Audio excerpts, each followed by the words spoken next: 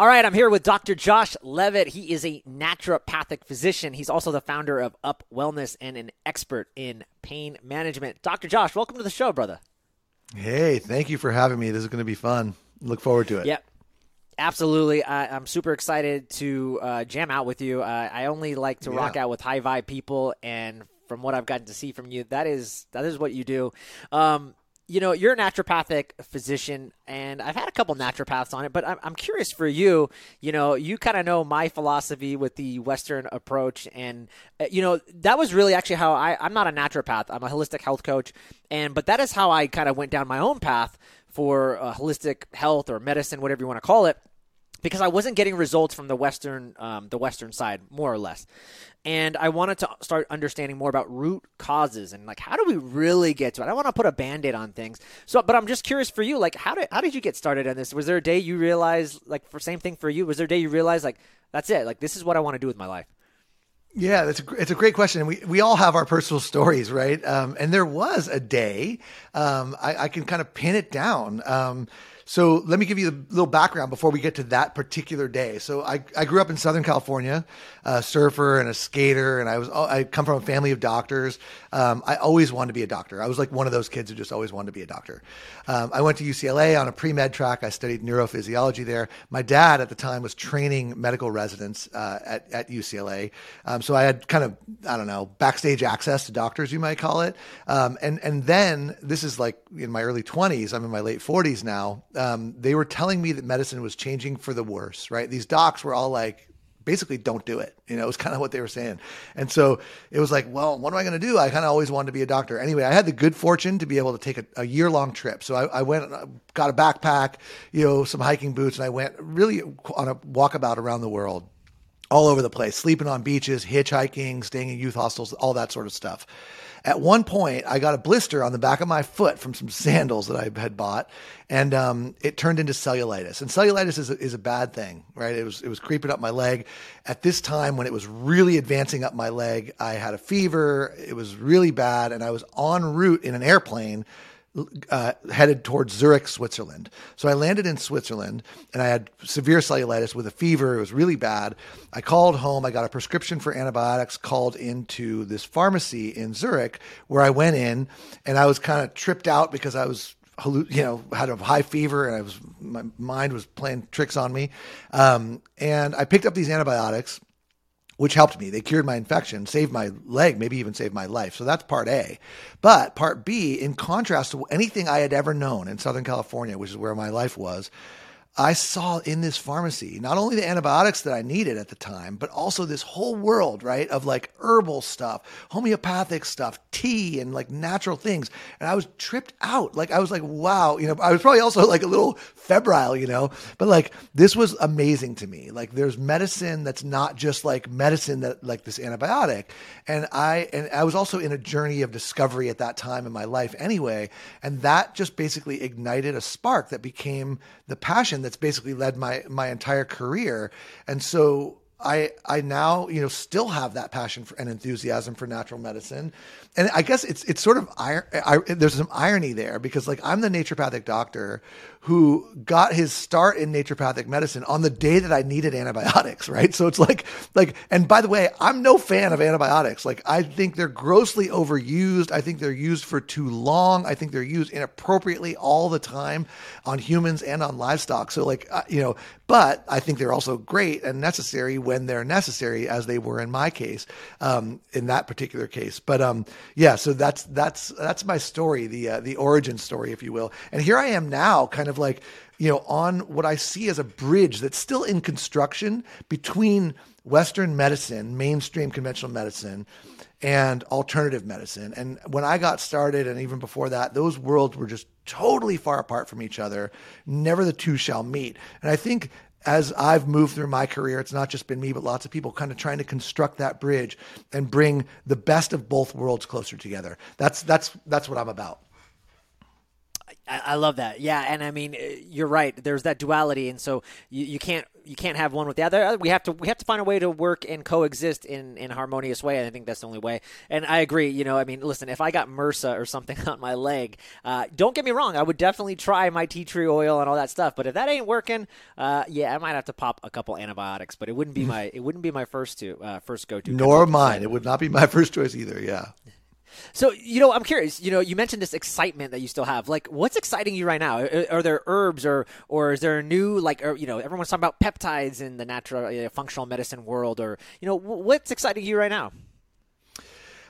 That's a great question. I get excited by lots of things. I think one of the things that's really high on my list that I don't think gets enough attention in the mainstream media is adaptogenic herbal medicines, adaptogens, and there's a whole family of them. And it's not a botanical family per se in the like botanical sense, but a family of herbs that are used to help people adapt better to adverse environmental conditions. So, herbs like rhodiola, ashwagandha, eleutherococcus, and then probably especially exciting is medicinal mushrooms, which are having their moment in the sun right now.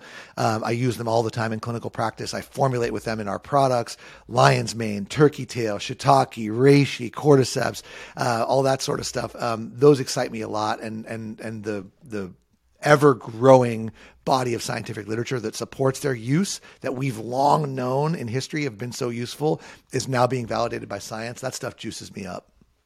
Okay, Dr. Josh, talk about that, because, I know a lot about, and I've heard a lot about adaptogens and things like ashwagandha and some of the rhodiola, some of these things that you're talking about to help our bodies become more adaptive, like you said, adaptogenic, and especially I think of just stress. And we are right now at a very stressful point in history. And when you look at the infertility rates, men's testosterone going down, we're seeing an absolute epidemic or pandemic, whatever you want to call it. And tell me more about this and what you're seeing. Are you using that in your practice? Are you seeing because I think a lot of people go, herbs, I've heard about these Chinese herbs. They're okay, but they're not strong enough, maybe, at least in their head. They're thinking, this is not strong enough, then maybe just give me the TRT, Dr. Josh. I don't need all this. It's like, no, we can probably actually get your body recalibrated with just some simple adaptogens. So, talk about that and just kind of what you're noticing with some of your clients. Totally. And that's a great question. And there's a lot to say here. So first of all, I think it's been part of the reason why adaptogens are so intriguing to me and to talk about on a platform like this with you is that I think people don't understand the power that they have, because when we talk about stress that in so many people's lives comes from their boss, their husband, their wife, their kids, their money problems, whatever the case may be, right? And it's hard for people to connect or believe that an herbal medicine can help them, because their problem is that they need to get rid of that husband or get rid of that boss or get rid of that job or win the lottery or something like that. So it's hard for people to connect that an herbal medicine, it may be great stuff, but it's not going to get me a new job or get me more money or cure my stress. And no one's, not me anyway, is suggesting that it can do that. What it can do, though, is help you better respond or adapt to the stresses that are in your life, so that those stresses don't incapacitate you so much in your mind, in your brain, in your gut, in your musculoskeletal system, in your sleep, wherever the case may be. And that's where adaptogens are fascinating. So I think, let me tell you a story. It's not so much a story as just a really interesting ethnobotanical fascination, which is that adaptogenic plants tend to grow in difficult environmental conditions. So we mentioned rhodiola, for example, or eleutherococcus, Siberian ginseng. These plants grow in extremely cold temperatures, like in Arctic tundra, right? Here, I live in Connecticut. Even here, you have plants that come up out of the winter, daffodils blooming now in the springtime. And it's amazing to see a plant that's so hardy, right? That can survive despite really extreme adverse environmental conditions. So adaptogens are known for growing and thriving in adverse or extreme environmental conditions, be it cold, dryness, extreme moisture, extreme altitude, like maca grows high up in the Peruvian Andes. So extreme altitude, that's not an easy thing to grow in, right? There's oxygen levels are lower, et cetera. How do plants do that?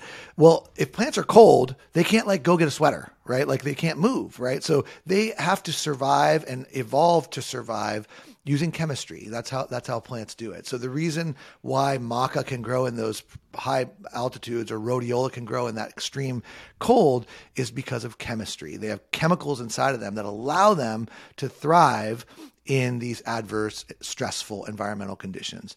And this is where it gets cosmically cool, is that those same chemicals that allow the plants to survive or even thrive in adverse environmental conditions, when we consume those chemicals like salidrosides in rhodiola or other kinds of compounds in these other adaptogens, they impact our biochemistry of our adrenal glands and our hypothalamic pituitary axis and all that stuff, and help us thrive and survive in adverse environmental conditions. Now, it may not be altitude or extreme cold, but it could be a difficult boss, not enough money, challenging work environment, challenging children, whatever the case may be. So that's why adaptogens are so awesome. And they are. They're awesome medicines, no doubt about it.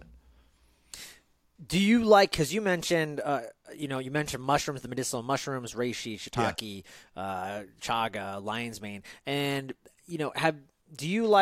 do you gravitate to more of those or some of those, the Chinese herbal roots? I'm going to refer to them as Chinese, although I don't think that's incorrect. When I'm speaking of like ashwagandha, eleuthero, rhodiola, or do you like them both? Do you like them just to kind of, what have you seen most successful, I guess, with clients and just in terms of stress and cortisol and all that? Yeah. It's another great question. So I think each of these plants, including the mushrooms, which are not exactly plants, but we'll put that in a broad category, they each have, herbalists might describe them as a unique personality or like a penchant to target a certain thing, right? So lion's mane, for example, has particular a value in the nourishment and healing of the brain and cognition. So you see lion's mane used a lot for brain-related things.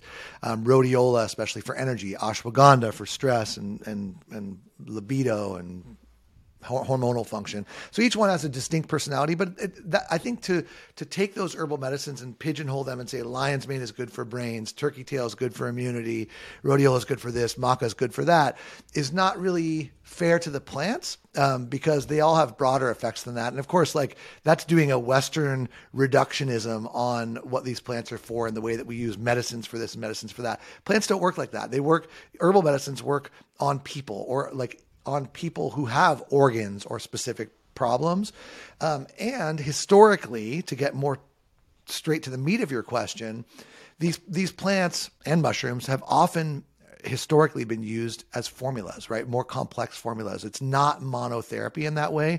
So generally speaking, in my patient population and in the products that I formulate for Up Wellness, I use them in a broader context, so like as a family. So just as an example, one of the big products that I love so much that I drink every day myself is called Mojo, which helps you get your mojo back, right? Whatever Mojo means. It means different things, different people. And it has a blend of many of the things that we just mentioned: rhodiola, eleuthero, ashwagandha, and a whole series of medicinal mushrooms. So I tend to favor them in formulations, complex formulations. I love that. I know my mentor and naturopath said the same thing. These things work in synergies, and like I said, the monotherapy, he said he's never seen work really well. And using this synergy to create, I love how you referred to the organism. It's like this DNA, and I think we forget that we are this living organism, and so are these plants, and collectively they come together and they work in this harmony. That's really amazing. Really quick too, I wanted to ask you testing, because I know testing on these, there's a lot of heavy metals, there's a lot of pesticides and all that. How important is that for you at Up Wellness and getting that more mojo back? Yeah, well, it's of critical importance. Yes, the herbal medicine industry, all the way from the fields, right, to the shelf, or from the seeds to the shelf, so to speak. There's all kinds of opportunities for fraud, tampering, bad quality products, etc. And we could do episode upon episode about all the supply chain related issues. Good quality, which means purity, it means potency, it means the testing for common contaminants that might be there, which is the contaminants that might exist in the soil or that which may have been sprayed on the plants, et cetera, is of paramount importance. And we're very rigorous about that when we source raw materials and manufacture products. Awesome. Good to know. I wanted to ask you, obviously, one of the things that people really know you about is pain and pain management. And I'm just curious, what are people getting wrong when it comes to this understanding of pain? Or what do you think that people are misunderstanding? Because we hear this all the time. I got arthritis. I hear this all the time. I got arthritis, Joel. And, they make it seem like it's a death sentence. And I'm just like, this is easily fixable, actually, believe it or not. So what are some of the things that you see that are very common that people are getting wrong when it comes to pain? Yeah, totally. That's a great question. So you're right. When people get a diagnosis, right, like of arthritis or of a meniscus tear or a bulging disc or a herniated disc in their neck or back, in Western medicine, what happens is the diagnosis gets made, right? It's arthritis, it's a meniscus tear, whatever. And then the thinking stops, right? And what we then go to is just a menu of options that usually looks like anti-inflammatory medications, either over-the-counter ones or prescription ones, and then injectable medications, and then maybe even surgical interventions, arthroscopy or total joint replacement, right? So it's like there's a diagnosis, and then the thinking stops, and we just go to the menu to pick the items that are next in line. In naturopathic medicine, the way I see it is when a diagnosis gets made, that's when the thinking ought to begin. Like, okay, you have arthritis, okay, you have a disc herniation, but if you have pain, we need to ask some real questions, which is why. And so to your specific question, what are people getting wrong? One of the big things that we're getting wrong is what I call misattribution or attribution error, where when we see something like arthritis on an image or a meniscus tear on an MRI or a bulging disc on an MRI scan of the back or neck, we in a person who has pain, right? So the person has pain and then we see something that's wrong on an image. What immediately happens in the minds of patients and in doctors is that that which we saw that was the abnormality on the image is believed to be the cause of the pain, right? It's like, oh, you have back pain and you have a disc herniation. Those two things must be related to each other. The back pain is caused by the disc herniation. And the truth is, and this is not a naturopathic or alternative medicine truth, this is just a truth, that it's not the case. That's not true. Lumbar disc herniations often exist in people who have no pain. Meniscus tears frequently exist in people who have no pain. Arthritis, extremely common in people who have no pain. So that's a huge rift, right? And so when we have to start asking the question, all right, you have pain and you have some arthritis, you have pain and you have a meniscus tear, you have pain and you have a lumbar disc herniation. Why do you have the pain? Maybe the disc herniation is part of it, but there's more to that story. And that is where I think that's one of the defining moments of my career is honing in on what that is that actually is the source of the pain. Forget about the imaging. I love that. One of the things I've learned too over the time is that pain is usually a source, or when you start getting the signal from the brain that you're receiving this pain, it's really a brain issue. The brain is, doing something to protect you. And sometimes the brain can get in these really interesting neurofeedback loops and keep you there for a long period of time, even though your body has healed.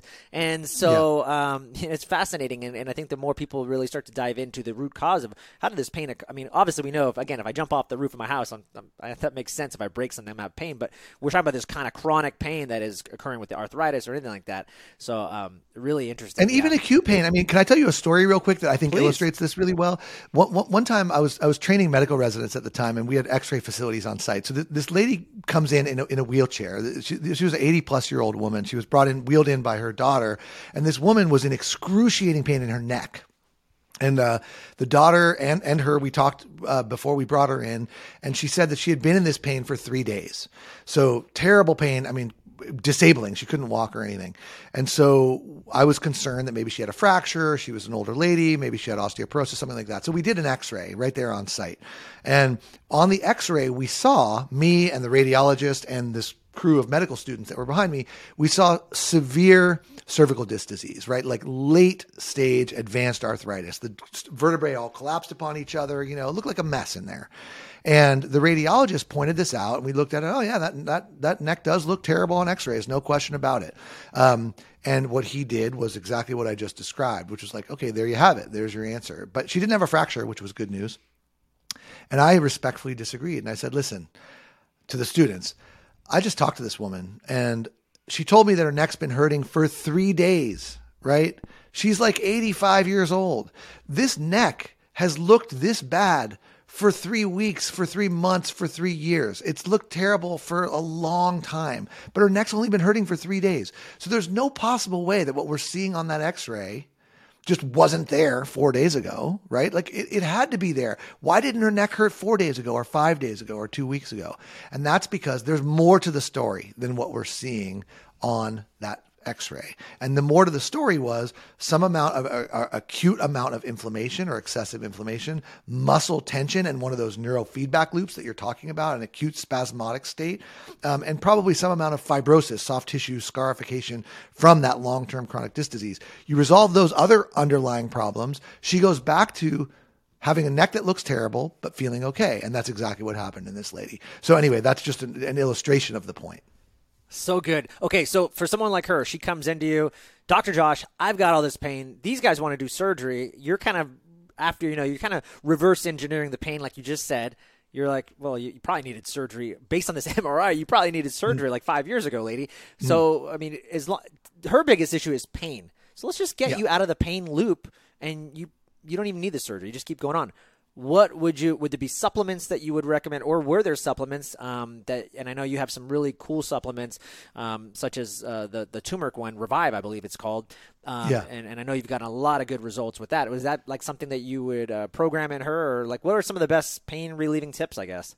Yeah, so it's a great question. And so when a person's like that, right, this is a person who's in agony, right? And so I think the goal of the physician, any physician, certainly me, but it should be, I don't think this should be an alternative perspective necessarily, is really two things. Number one, to relieve their suffering, right? And so, because that's part of the mission of a doctor, right? Like you gotta help the person out. And there's any number of different things, and I'm open to all options of helping a person relieve their suffering immediately. But if we, and we can do that with, there's herbal medicines that can do that. There's body work techniques that can do that. There's alternative medicines like acupuncture that can be helpful there.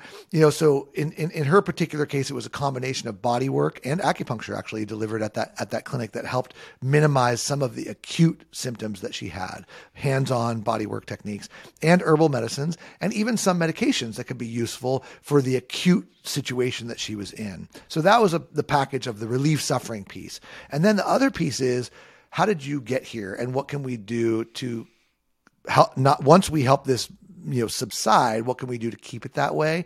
And that goes to those chronic, more longer lasting things, including dietary interventions, including movement-based therapies, including stress reduction-based therapies, lifestyle interventions, postural, biomechanical, strength training, etc. And then, the judicious use of herbal medicine. So I'm an herbal medicine expert, and I use a lot of them. In my practice, you mentioned Golden Revive Plus. That's the flagship product that Up Wellness makes, and the reason why it works so well is because it addresses those underlying causes in a lady like that. And so, we can talk more about that and the specific ingredients if you want to. Yeah, I wanted to ask you: is there and I know this is a tough question to ask you, because I think you would say, well, Joel, it depends, and everyone's bio-individuality, and I would customize it per person, which I totally respect and get. But if I had to pigeon you to hey man, what are your top 5 pain relieving supplements, or maybe there's 6 or maybe there's 10, but just kind of break that down for us and how you and why, maybe just briefly, why these would be kind of their top 5. Totally. I appreciate the way you asked that too, because it's been a struggle that I've had. It's not maybe so much a struggle, but it is a challenge. And that's the challenge of seeing one patient one at a time, right? Like I do in clinical practice. There's the opportunity to individualize based on their own history, based on their own pain patterns, their own sensitivities, their own tastes, likes, dislikes. when you're creating formulas for a population like we do at Up Wellness, there's not an individual in there. You're trying to find the top hits that are going to be the most useful for the most people. And that's a very different thing. It's very different in the same way that medicine has direct primary care versus public health. Public health takes care of populations of people. And sometimes the interest of the population is different than the interest of the individual within that population. So that is a challenge, and I appreciate you. It's rare for someone to understand that difference. So I appreciate that question. So when I formulate a product for musculoskeletal pain, like I did with Golden Revive Plus, I pick the big hits, right? The ones that are most useful, safest, and most effective for the most people. So what are they? I'll tell you. Number one, curcumin, which is the active ingredient in turmeric. Turmeric only contains 2% of curcumin by weight, but when you concentrate that curcumin up to 95%, like we do in Golden Revive Plus with an extract that's called BCM 95, it has powerful action against all of the key players in the biochemical process of inflammation. So curcumin, number one, concentrated at 95%. That BCM dash 95, I believe that's kind of like the gold standard too, from what I understand, right? When it comes It to is. It's the most clinically effective. It's the most well-researched. And it's a proprietary, highly potent, pure, concentrated turmeric extract. You're absolutely right about that. And that's why I used it. Number two is boswellia, which also has anti-inflammatory properties. And boswellia is frankincense. A lot of people know it as frankincense, the biblical herbal medicine. And it also addresses excessive inflammatory responses. And there's some research showing that it improves the integrity or the surface integrity of cartilage, which is so often pitted, worn, and torn in people with musculoskeletal pain. So boswellia is number two. Number three is quercetin. Quercetin is a bioflavonoid compound that is found widely in the food supply. It's concentrated in onions. It's a yellow pigment, yellow powder, and it directly inactivates a number of different inflammatory chemicals, and it's a powerful antioxidant as well. So NF-kappa B, cyclooxygenase, which are mediators of inflammation, quercetin suppresses those, which is why it works well for inflammatory pain. Number four is bromelain. Bromelain is an unusual one. It's an extract that comes from pineapples, and it's in the core, in the stem of pineapple. And bromelain is anti-fibrotic. It's a digestive enzyme, actually. It's a proteolytic enzyme. It breaks up fibrin, and fibrin is what scar tissue is made out of. And bromelain, interestingly, I don't know if you know this, it's also the active ingredient in meat tenderizer. So if you sprinkle meat tenderizer on a tough piece of steak or something, you're sprinkling bromelain on there. And what it does is it chemically digests the gristle, the toughness, the fibrin. And it does that same thing in our body. So when you eat bromelain or take it as a capsule, it gets absorbed intact. That's been shown. And it has anti-fibrotic activity in our body. So bromelain, really useful for people with old injuries, really useful for people with stiffness, especially if they had those old injuries, and a key component for musculoskeletal pain. Dr. Josh, can I interrupt you real quick? So on the this is a selfish question for that. If I'm using bromelain, let's say right now I have a kind of a gritty ankle, is the way I would describe it. Just feels a little gritty, and I know there's some whole biomechanical issues there, and that's causing the downstream effect. But would I two questions for you with bromelain? I've heard from digestive enzymes when you want that effect from bromelain, it would be, or not bromelain, but just digestive enzymes, but in general, have it on an empty stomach. Do you kind of concur with that? If there's someone like me who's got some of this grittiness, take the bromelain. And my second question would be, hey, that's great. However much you put in, like you said, in that formula, I know it's probably for the general population, but I'm assuming for me, I might have to do a high dosage, at least temporarily. What's your thoughts? Or would I, ante up the dose, or what are you thinking? Great questions, both of them. So you're right about the away from meals effect, although it's not as critical as it may seem. So bromelain is proteolytic. It breaks up protein. So if you put bromelain in your stomach with protein, I imagine you're a guy who eats probably a fair amount of protein, it will act upon that protein as well, right? So you're going to use up some of the biological activity of the bromelain on the food that you eat. So generally speaking, if you're looking for a systemic effect of proteolytic enzymes like bromelain, there are others as well, you take it away from food so it gets absorbed, so it doesn't work on your food, but it works on your ankle, right? That's the idea. If you take it with a lower protein meal or a protein that doesn't contain a lot of fibrin, which is the target for bromelain, it's okay. It still gets absorbed intact, but you won't get as much potency. Some people also get stomach irritation from bromelain. That's pretty rare, but if that happens, eating it with food can help a little bit to attenuate or decrease that. So yes, in a perfect world, bromelain on an empty stomach.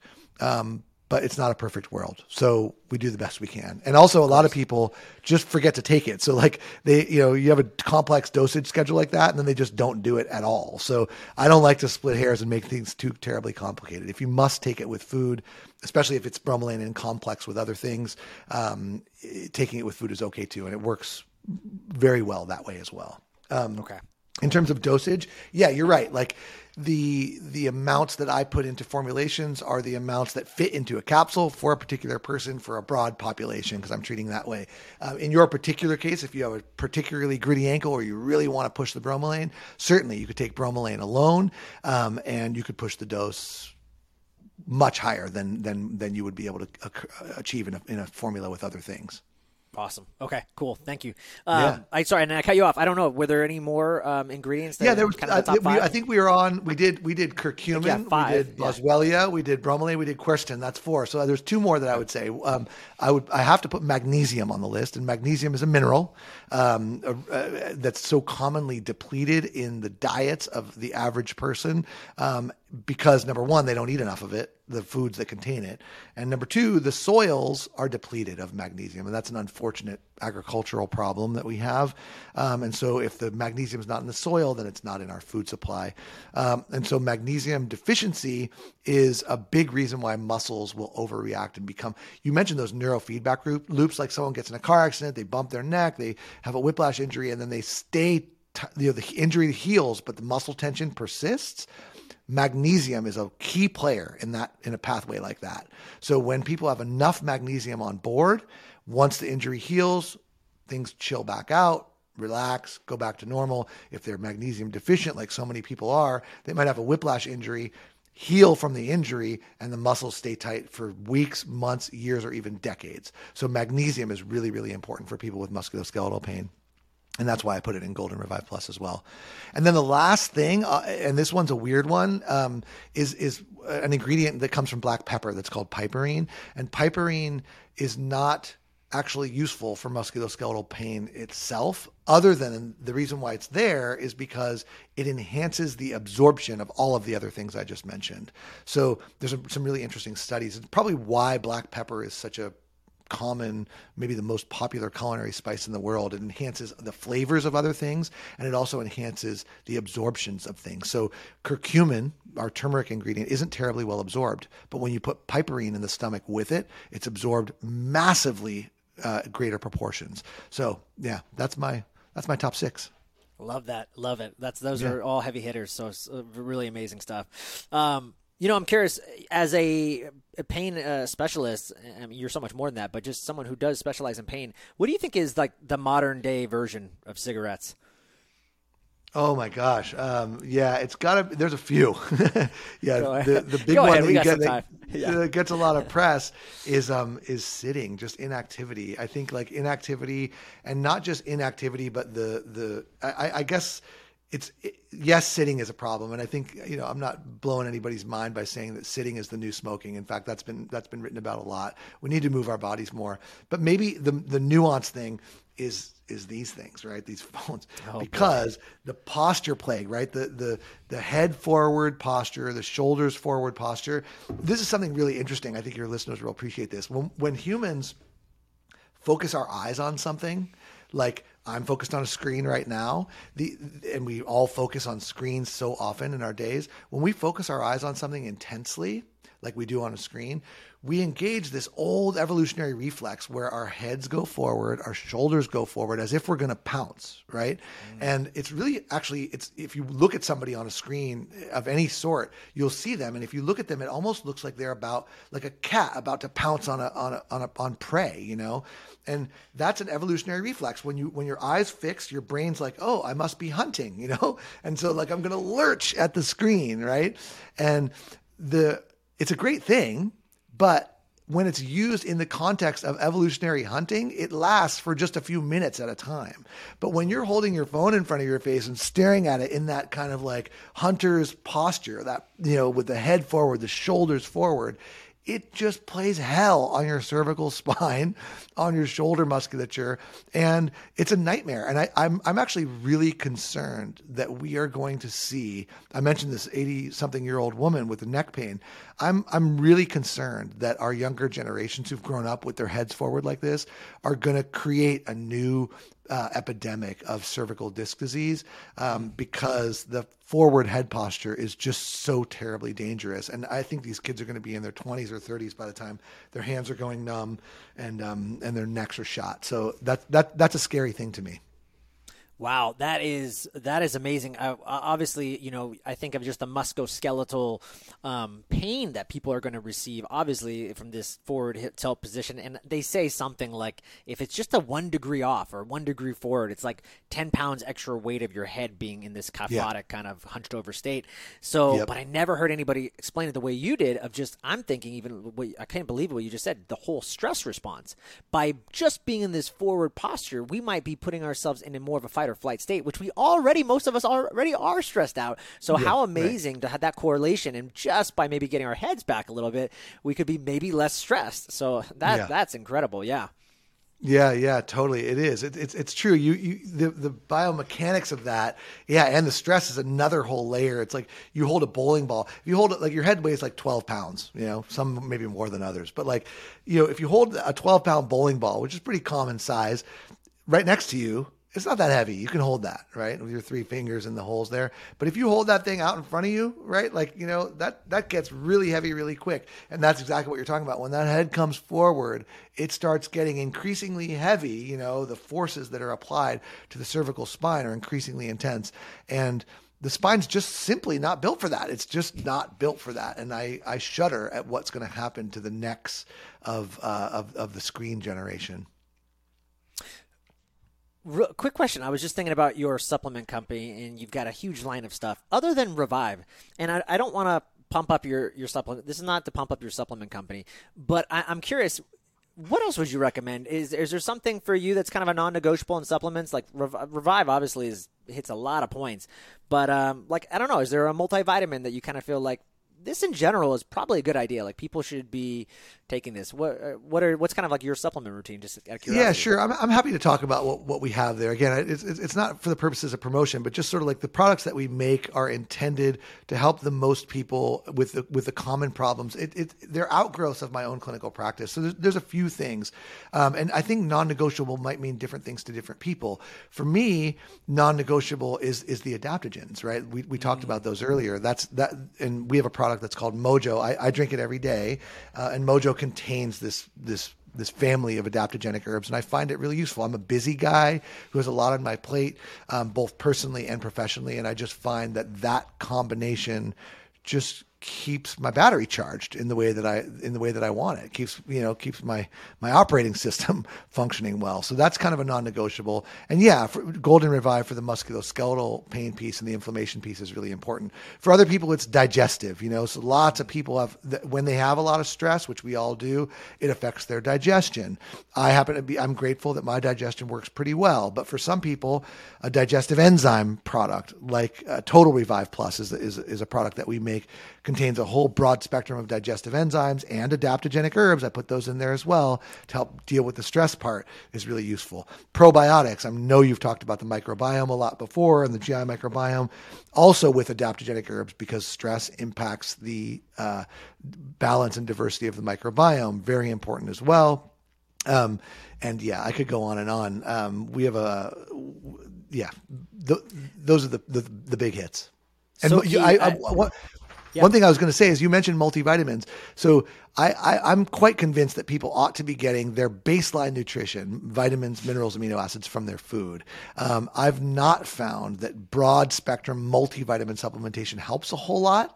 If people's diets are absolutely terrible, which I would not advise anyone to eat that way, then they might be useful. But I find, try to eat the good food. If you don't digest the food well, take an enzyme to help you digest it better and use these herbal and nutritional medicines as medicines, right? Get your baseline support from your diet and from your lifestyle. So that was an important point I wanted to make as well.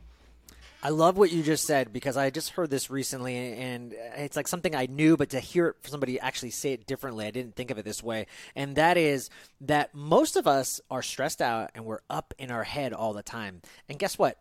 If you're up in your head, there's that thing called the gut-brain axis. So you probably might have digestion issues like you're saying. And so we've been talking a lot on this episode about just stress being an overwhelming arc in people's lives. And so it's so funny to hear you say, yeah, that's why I put adaptogens in everything, including the gut supplements, because people aren't digesting their food and they need these digestive enzymes because they're so stressed out. They're not making hydrochloric acid. They're not making the necessary enzymes to break down this food in the first place. So how funny it is that really the root cause for a lot of your supplementation is these adaptogens, which I just love.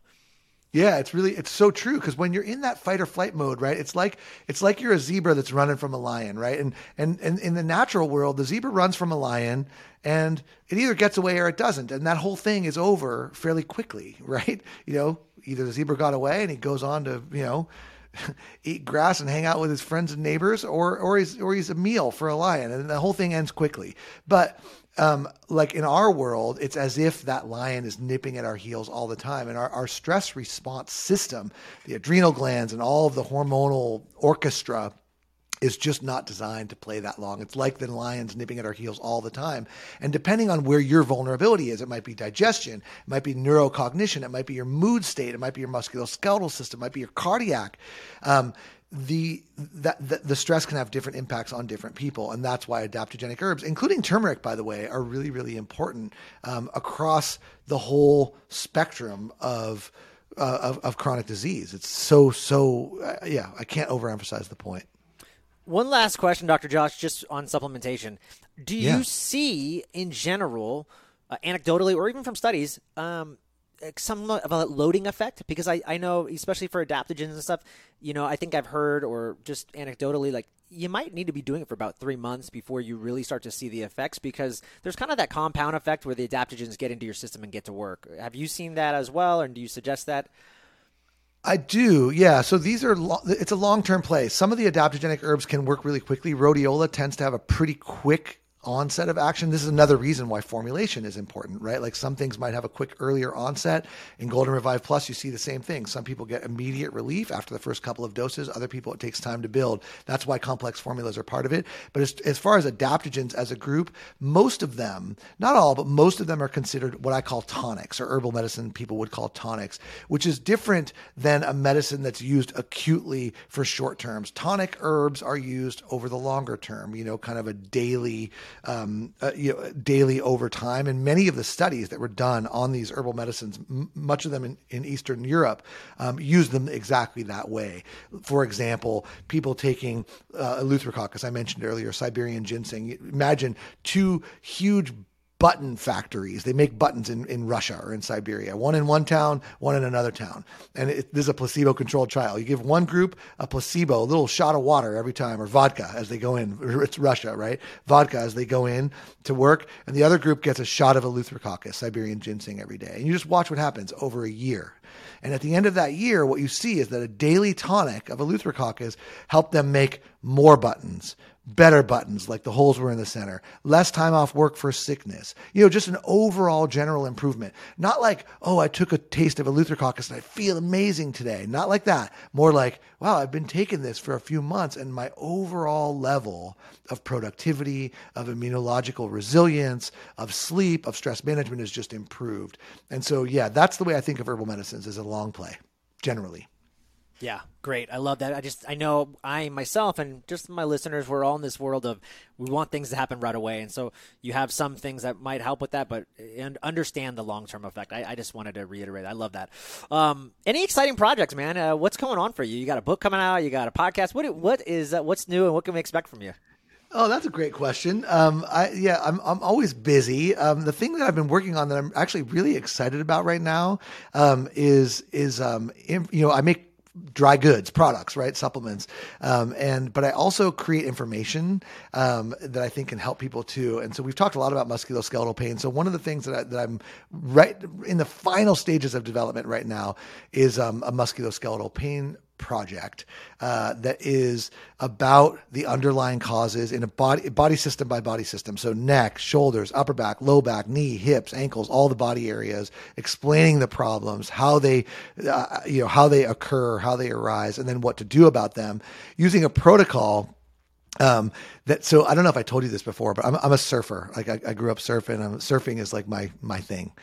In fact, Up Wellness, the name of our company, is an ocean related term. There's a wave as the logo. I'm a surfer.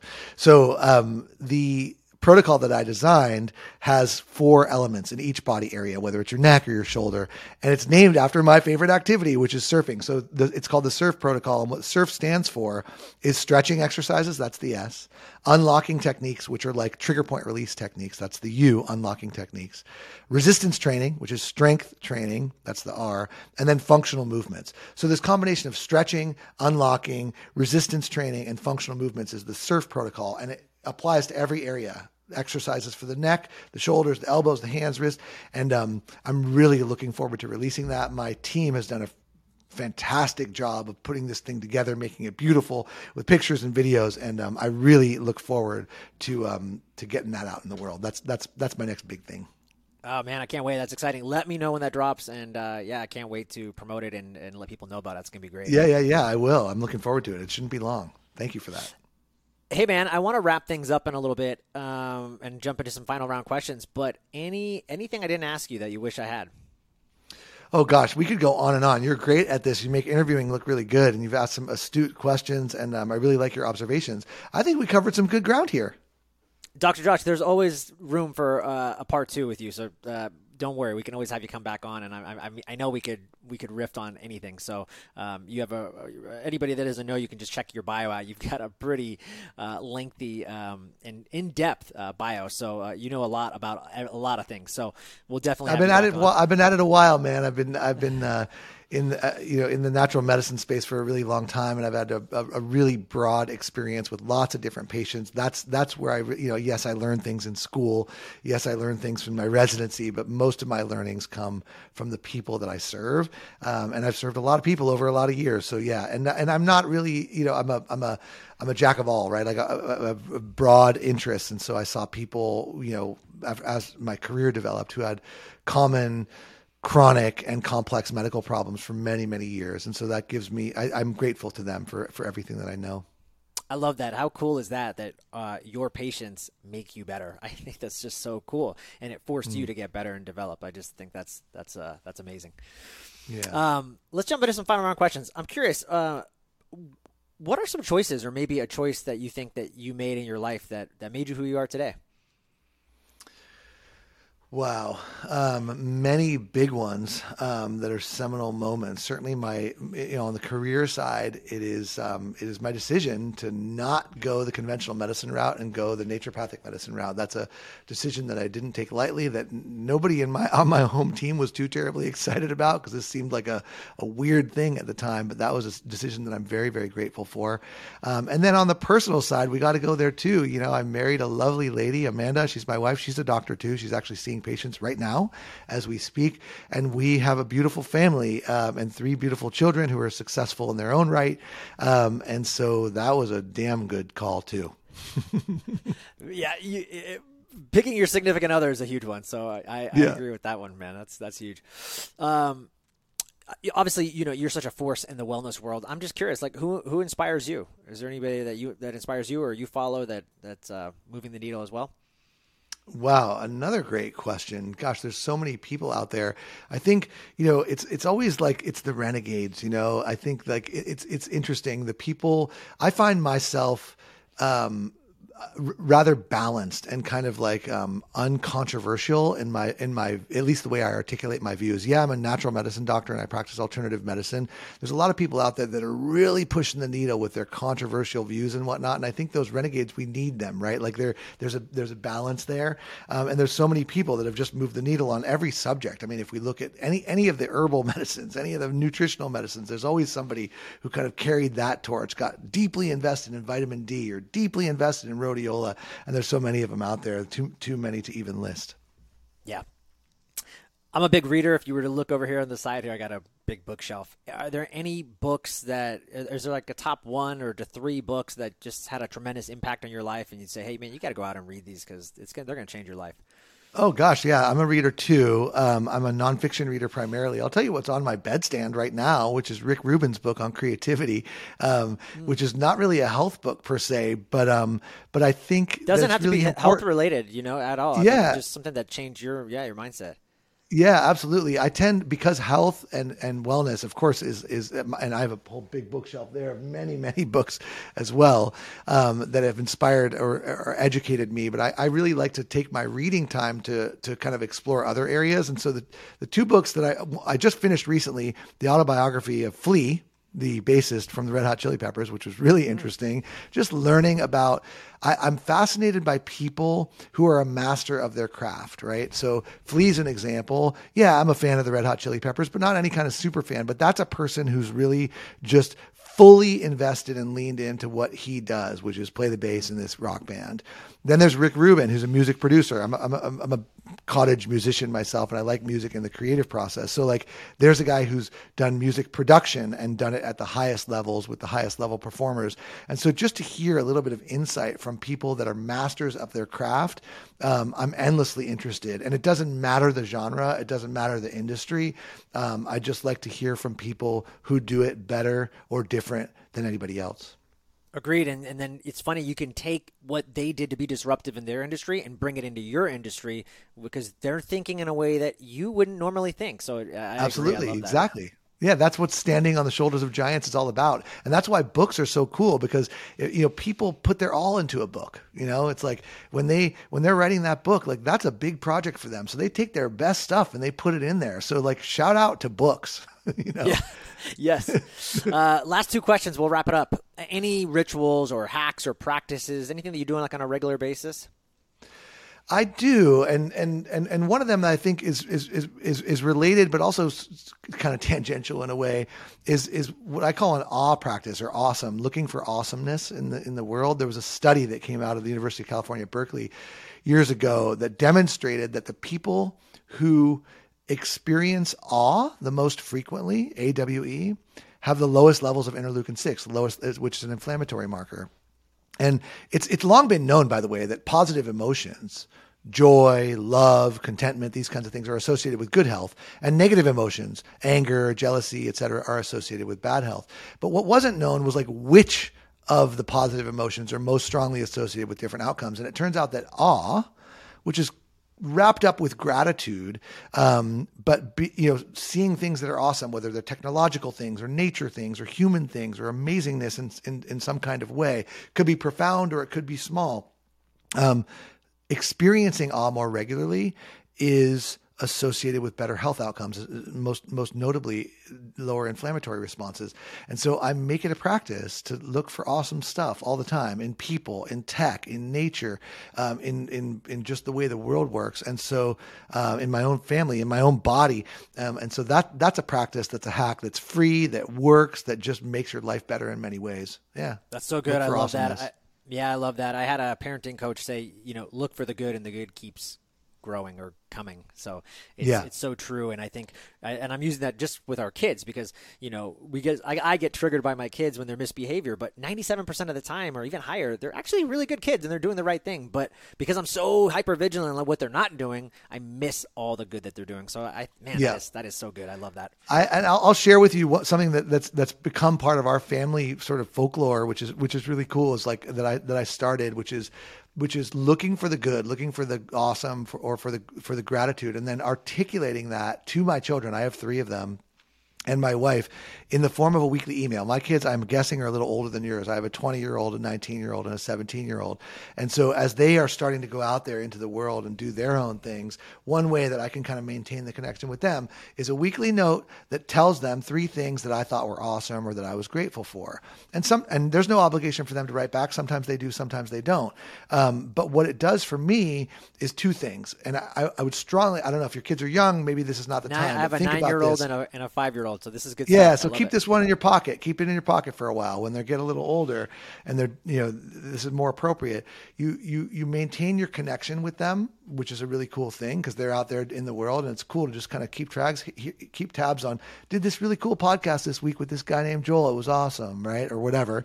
And then, and it keeps me keeping a little notebook of what awesome things I'm going to put in my weekly email to the kids that week, which is a centering thing for me. It's like, hey, like, oh, I just had this amazing meal. Is this worthy of my weekly note? I'm not sure, maybe let's and then on Sunday I put it together and send it out to them. So that's a practice that, it's just an awesome thing. Yeah. And it furthers the reflection on the awe. It furthers you to be aware and in tune with looking for awe the whole week, because at the end of the week you got to deliver this message. So exactly it just compounds on the awe. I love it, brother. Yeah, and it creates that reflection process. You've devised something in a very cool way. It's a good one. Yeah. Last but not least, Dr. Joshua Levitt, where can people find you, connect with you, learn more about you and Up Wellness and all the cool things that you're up to? Okay, thank you for that. A few places. Upwellness.com is the place where that's the website where people can see all the products that I formulated. And that's upwellness.com. A lot about information about the company, and all the products are well articulated there. I also do a lot on Instagram. You can join I think we're at over 65,000 people, I'm told, right now on Instagram, where I share content, not unlike the content that we talked about here. It's a great short form, just for communicating and engaging with people. And that's at Dr. Josh Levitt on Instagram. And then, believe it or not, I'm on TikTok also, where we've had a few big hits as well. And that's a fun platform just to kind of keep me dialed into what's current. And we've had a few bangers on TikTok, and my TikTok handle is at UpWellness. So any or all of the above, I'd love to see you there. Awesome. Dr. Joshua Levitt, thank you so much for being on the show. I appreciate you, brother. Yeah, absolutely. This was a treat.